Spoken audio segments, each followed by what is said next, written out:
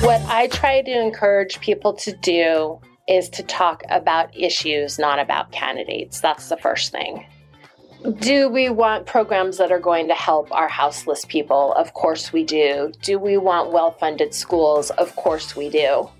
But we don't talk about, oh, well, you have to vote for Jerry because Jerry's the one who's going to take care of the well-funded schools. We let people take that extra step on their own. Welcome to the East Anchorage Book Club podcast. I'm your host, Andrew Gray. Today on the show, the newly elected settled minister for the Anchorage Unitarian Universalist Fellowship, Reverend Lisa Adams Sherry. We discuss her background, what led her to become a minister, and what the Unitarian Universalist Fellowship is. Reverend Lisa Adams Sherry, welcome to the podcast. Thank you so much. It's good to see you, Andrew, as always.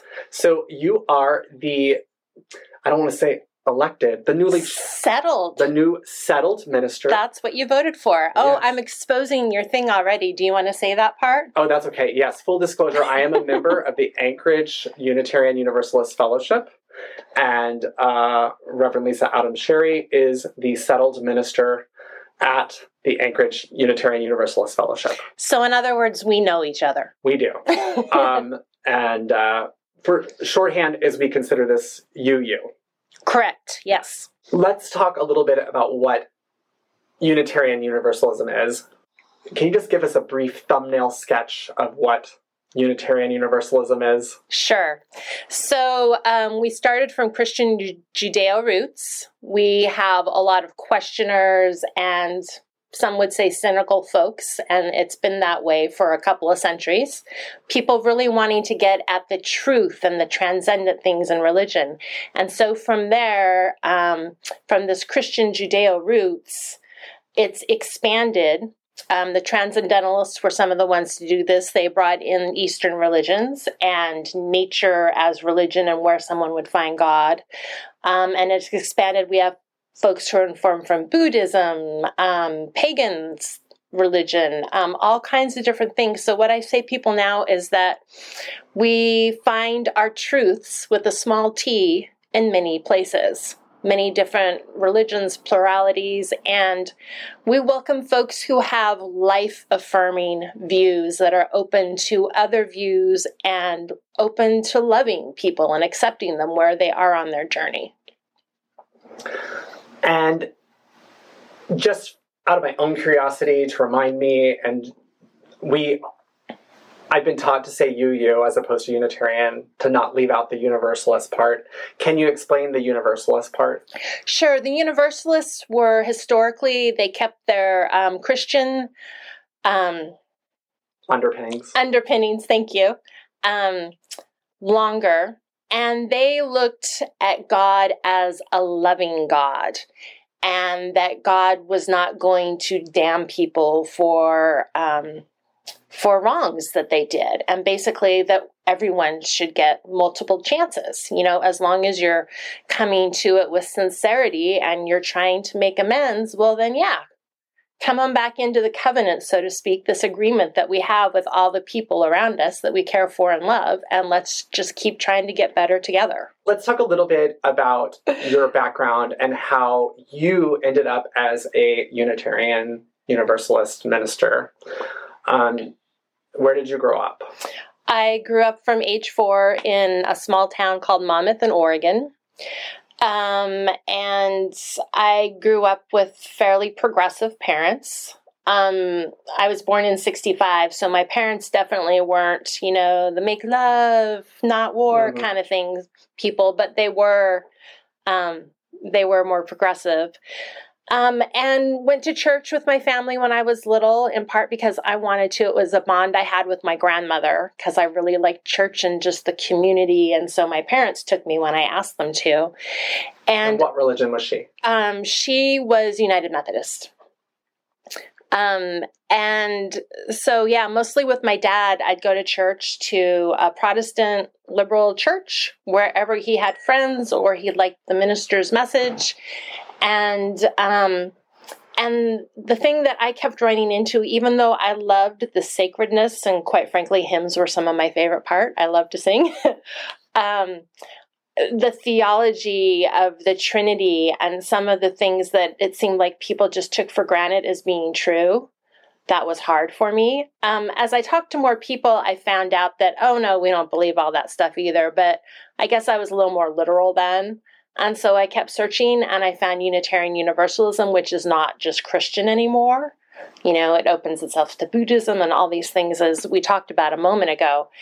And just the fact that we're always asking questions. And that's one of the things that we joke about is that, you know, we're more about asking questions than finding the answers, which can be hard for some people because some people, you know, they want it black and white, but we are not that way. Well, a common criticism that I hear is, well, then what do you believe? Right. You know, what are the beliefs? Right. And I say, that's why when I say we're open to a variety of beliefs, I say as long as it's life affirming, because we always get those questions, oh, so can Nazis be UUs if you can believe anything you want? And well, no, because they're not about that love and that acceptance and trying to make the world a better place for everyone. Well, we have the 7 principles. We have those, right. And we have an 8th possibly on the way. So these are principles that were rewritten late 80s, early 90s, and they're things like the inherent worth and dignity of every person, acceptance, encouragement to spiritual growth. The last one is the interdependent web of all existence, of which we all are a part, which is really, I love that one. The 4th one is one of my favorites too, which is a free and responsible search for truth and meaning. And then the 8th one that we've been talking about is really trying to make explicit our belief that all people, no matter their color, are equal and should not be oppressed, and that we're working to change this oppressive society that we live in. Well, and part of that, too, is also making it explicit for LGBTQ folks as well. Mm-hmm. I mean, this is, I think, more geared towards people of color, and especially with all of the police killings that have happened. And it's just, well, the world is what it is. But then those things that we've done all along, like some of the LGBT supporting rights, we can put that in there too. So you eventually came to UU. Oh, yeah, sorry. Yeah, tell me about your story. This is funny. Yeah, so I came to UU. I started attending in Vancouver, British Columbia when we were up there for my husband's grad school, or down there, I guess I should say now, since we're in Anchorage. Like, what stage of life were you in? Did you have children? We had one kiddo who was a little over a year old, so I was just like 30. Mm-hmm. And as we were driving in, we're looking for places to live, and there on the corner of 49th and Oak was the Unitarian Church of Vancouver. And I'd always been curious, and I went in, and when we moved, and Nelson and I were the last people at coffee hour with 2 of the greeters who were also about our age, and they were telling us every single bad UU joke they knew, and it was awesome. Yeah. So you started going in Vancouver. Yep. Did you know right away that you're like, not only do I like this place, but I would like to be a minister? I knew that I liked this place. The ministry part came a little later. And what made that happen?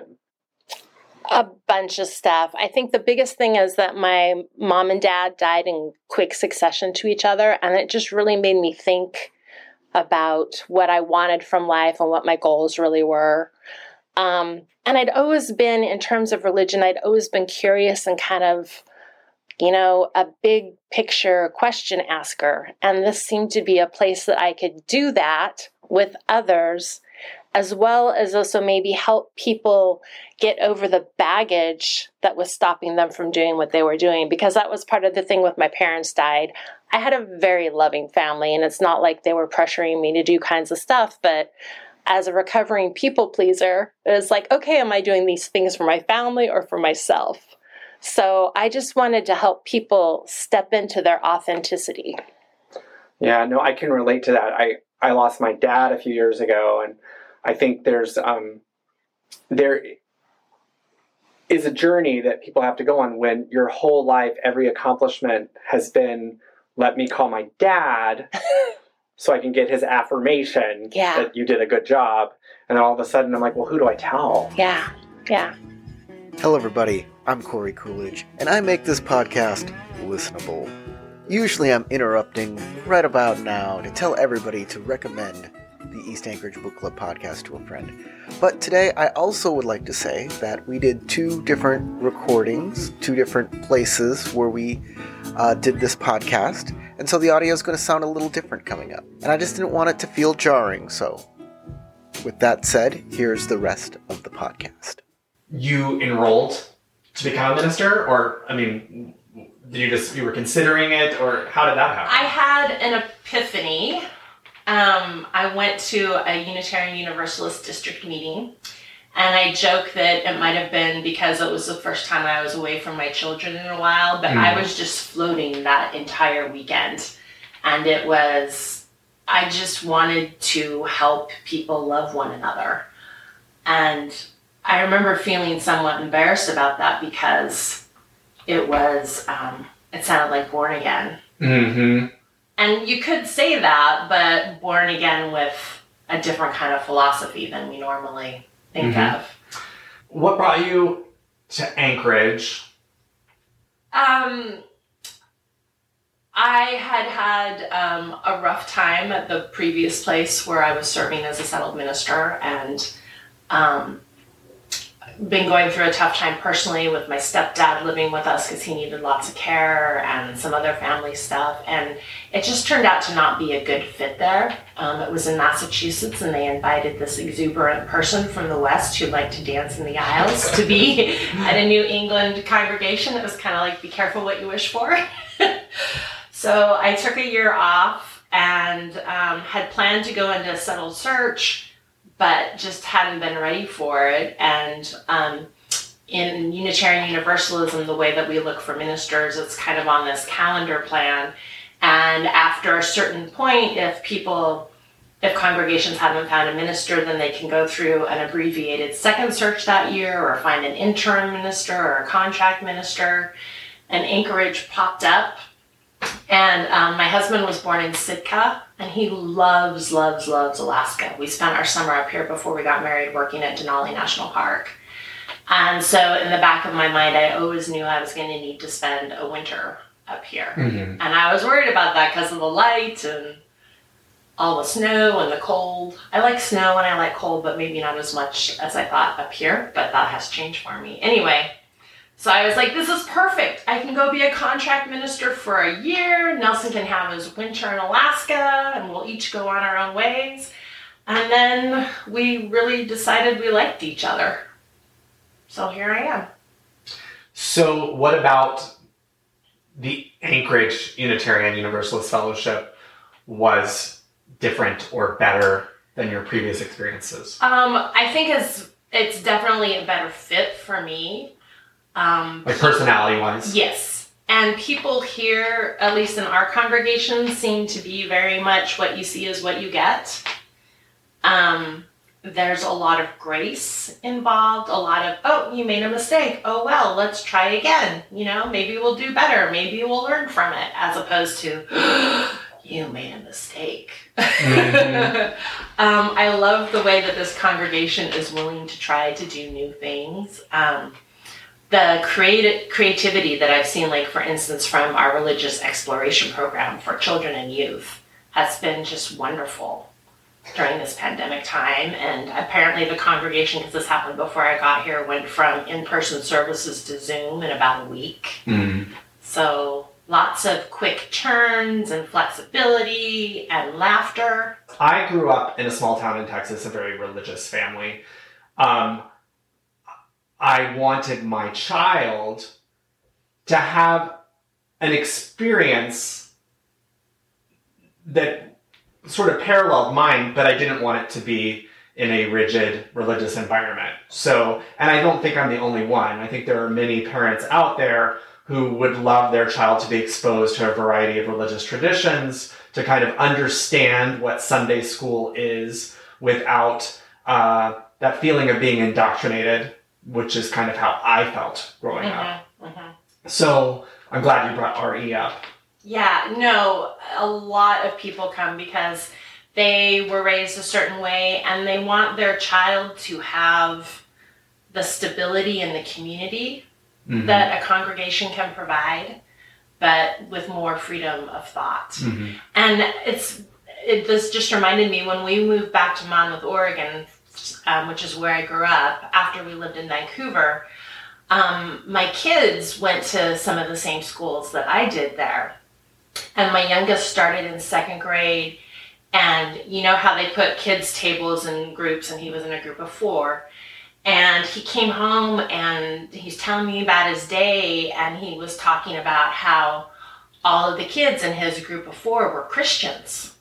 And I was like, how did you even get on that? And he couldn't remember, but they were, you know, the way little kids self-important. Well, I'm a Christian. Well, so am I. And I said, well, what did you say? And he said, I didn't say anything. And I said, you didn't tell him that we go to the UU church? And he's like, nope. And, you know, it was only a month or so in, and we were in this little small town that had gotten much more conservative since I was, you know, because I grew up there in the 70s. Mm-hmm. So, it's really important to our children to be able to have that kind of grounding, I think. It doesn't have to be in Christianity, but just to be able to talk church or talk fellowship sometimes. And I think also it's important because when you might get into the particular beliefs that each congregation or church or temple believes in, but then I have found anyway that when you find out some of the things that we all do, we have potlucks, we care about our neighbors, you know, we try to make the world a better place. Sometimes we have different ideas of what that means, but in the big picture, there's a lot of commonality. Well, I would say the big difference, as somebody who grew up in sort of an evangelical tradition, is that evangelicals believe that the most important thing that they can do to help their neighbor is to save them from eternal damnation. Right. So their community service is to try to save their neighbor. And I would say that sometimes I think a weakness of being part of a faith tradition that's very good at listening to all sides is that we're not able to speak with the authority and conviction that somebody who believes that they have the one and only truth can. And I think that humans are attracted to certainty, to authority, to, quote, I'm making my little quote saying, the truth. Right, with a capital T. With a capital T. Does UU have any specific writings or teachings about reproductive? Yeah, we have this great program. I was thinking you're going straight for the abortion stuff, but I'm like, do we have a canon on that? No, we have this great. We created it with the United Church of Christ, and it's called OWL, Our Whole Lives. And it's age-appropriate sexuality classes. And we have them for kindergarten and first graders where it's like, these are my body parts, and we teach them the proper names, and don't touch me in my swimming suit area. And if you do, then I need to go tell another trusted adult. We have late grade school when kids are just starting to get their, puberty's getting on. They're like, what's going on? And middle school and a high school class and an adult class. And in each of these things, as I said, it's age-appropriate. All my children went through it. I'm a trained OWL teacher for middle school and high school, and it's about peer pressure. It's about STDs or STIs. We keep changing what we call them. It's about birth control, how to talk to your boyfriend or girlfriend if you're going to have sex, and if you can't talk to them about it, then probably you shouldn't be having sex. All kinds of wonderful tools. And the classes are long, like the middle school class, which was the first one that was created. It's like 27 hour-and-a-half long sessions. So I think that's interesting because I'm going to make some generalizations. Okay. That a lot of the far-right movement to criminalize abortion also tends to go hand in hand with a movement to take sex education out of schools, to keep this sexual education from children, which ironically results in teenagers who don't understand their bodies and don't know, some don't know what makes a baby. Yeah. And so it's a little bit paradoxical. Well, they're afraid of knowledge. They're afraid that just because you know something, you're going to go and do it. It's like people who are afraid to have gay folks be parents because the children will only see a gay couple. So what other, models or forms will they be able to be or do? Right. Or people who think that, oh, well, if they know about birth control, well, they're going to go out and use it and try it. And, well, some of them will because they are ready. And some of them will be like, no way, keep it away. There's one of the books is great, and I can't remember the name of the author right now, but it has lots of cartoon characters in it. It's for the upper grade school, and there's a little bird and there's a little bee who are having like these little conversations as you turn the pages of the book.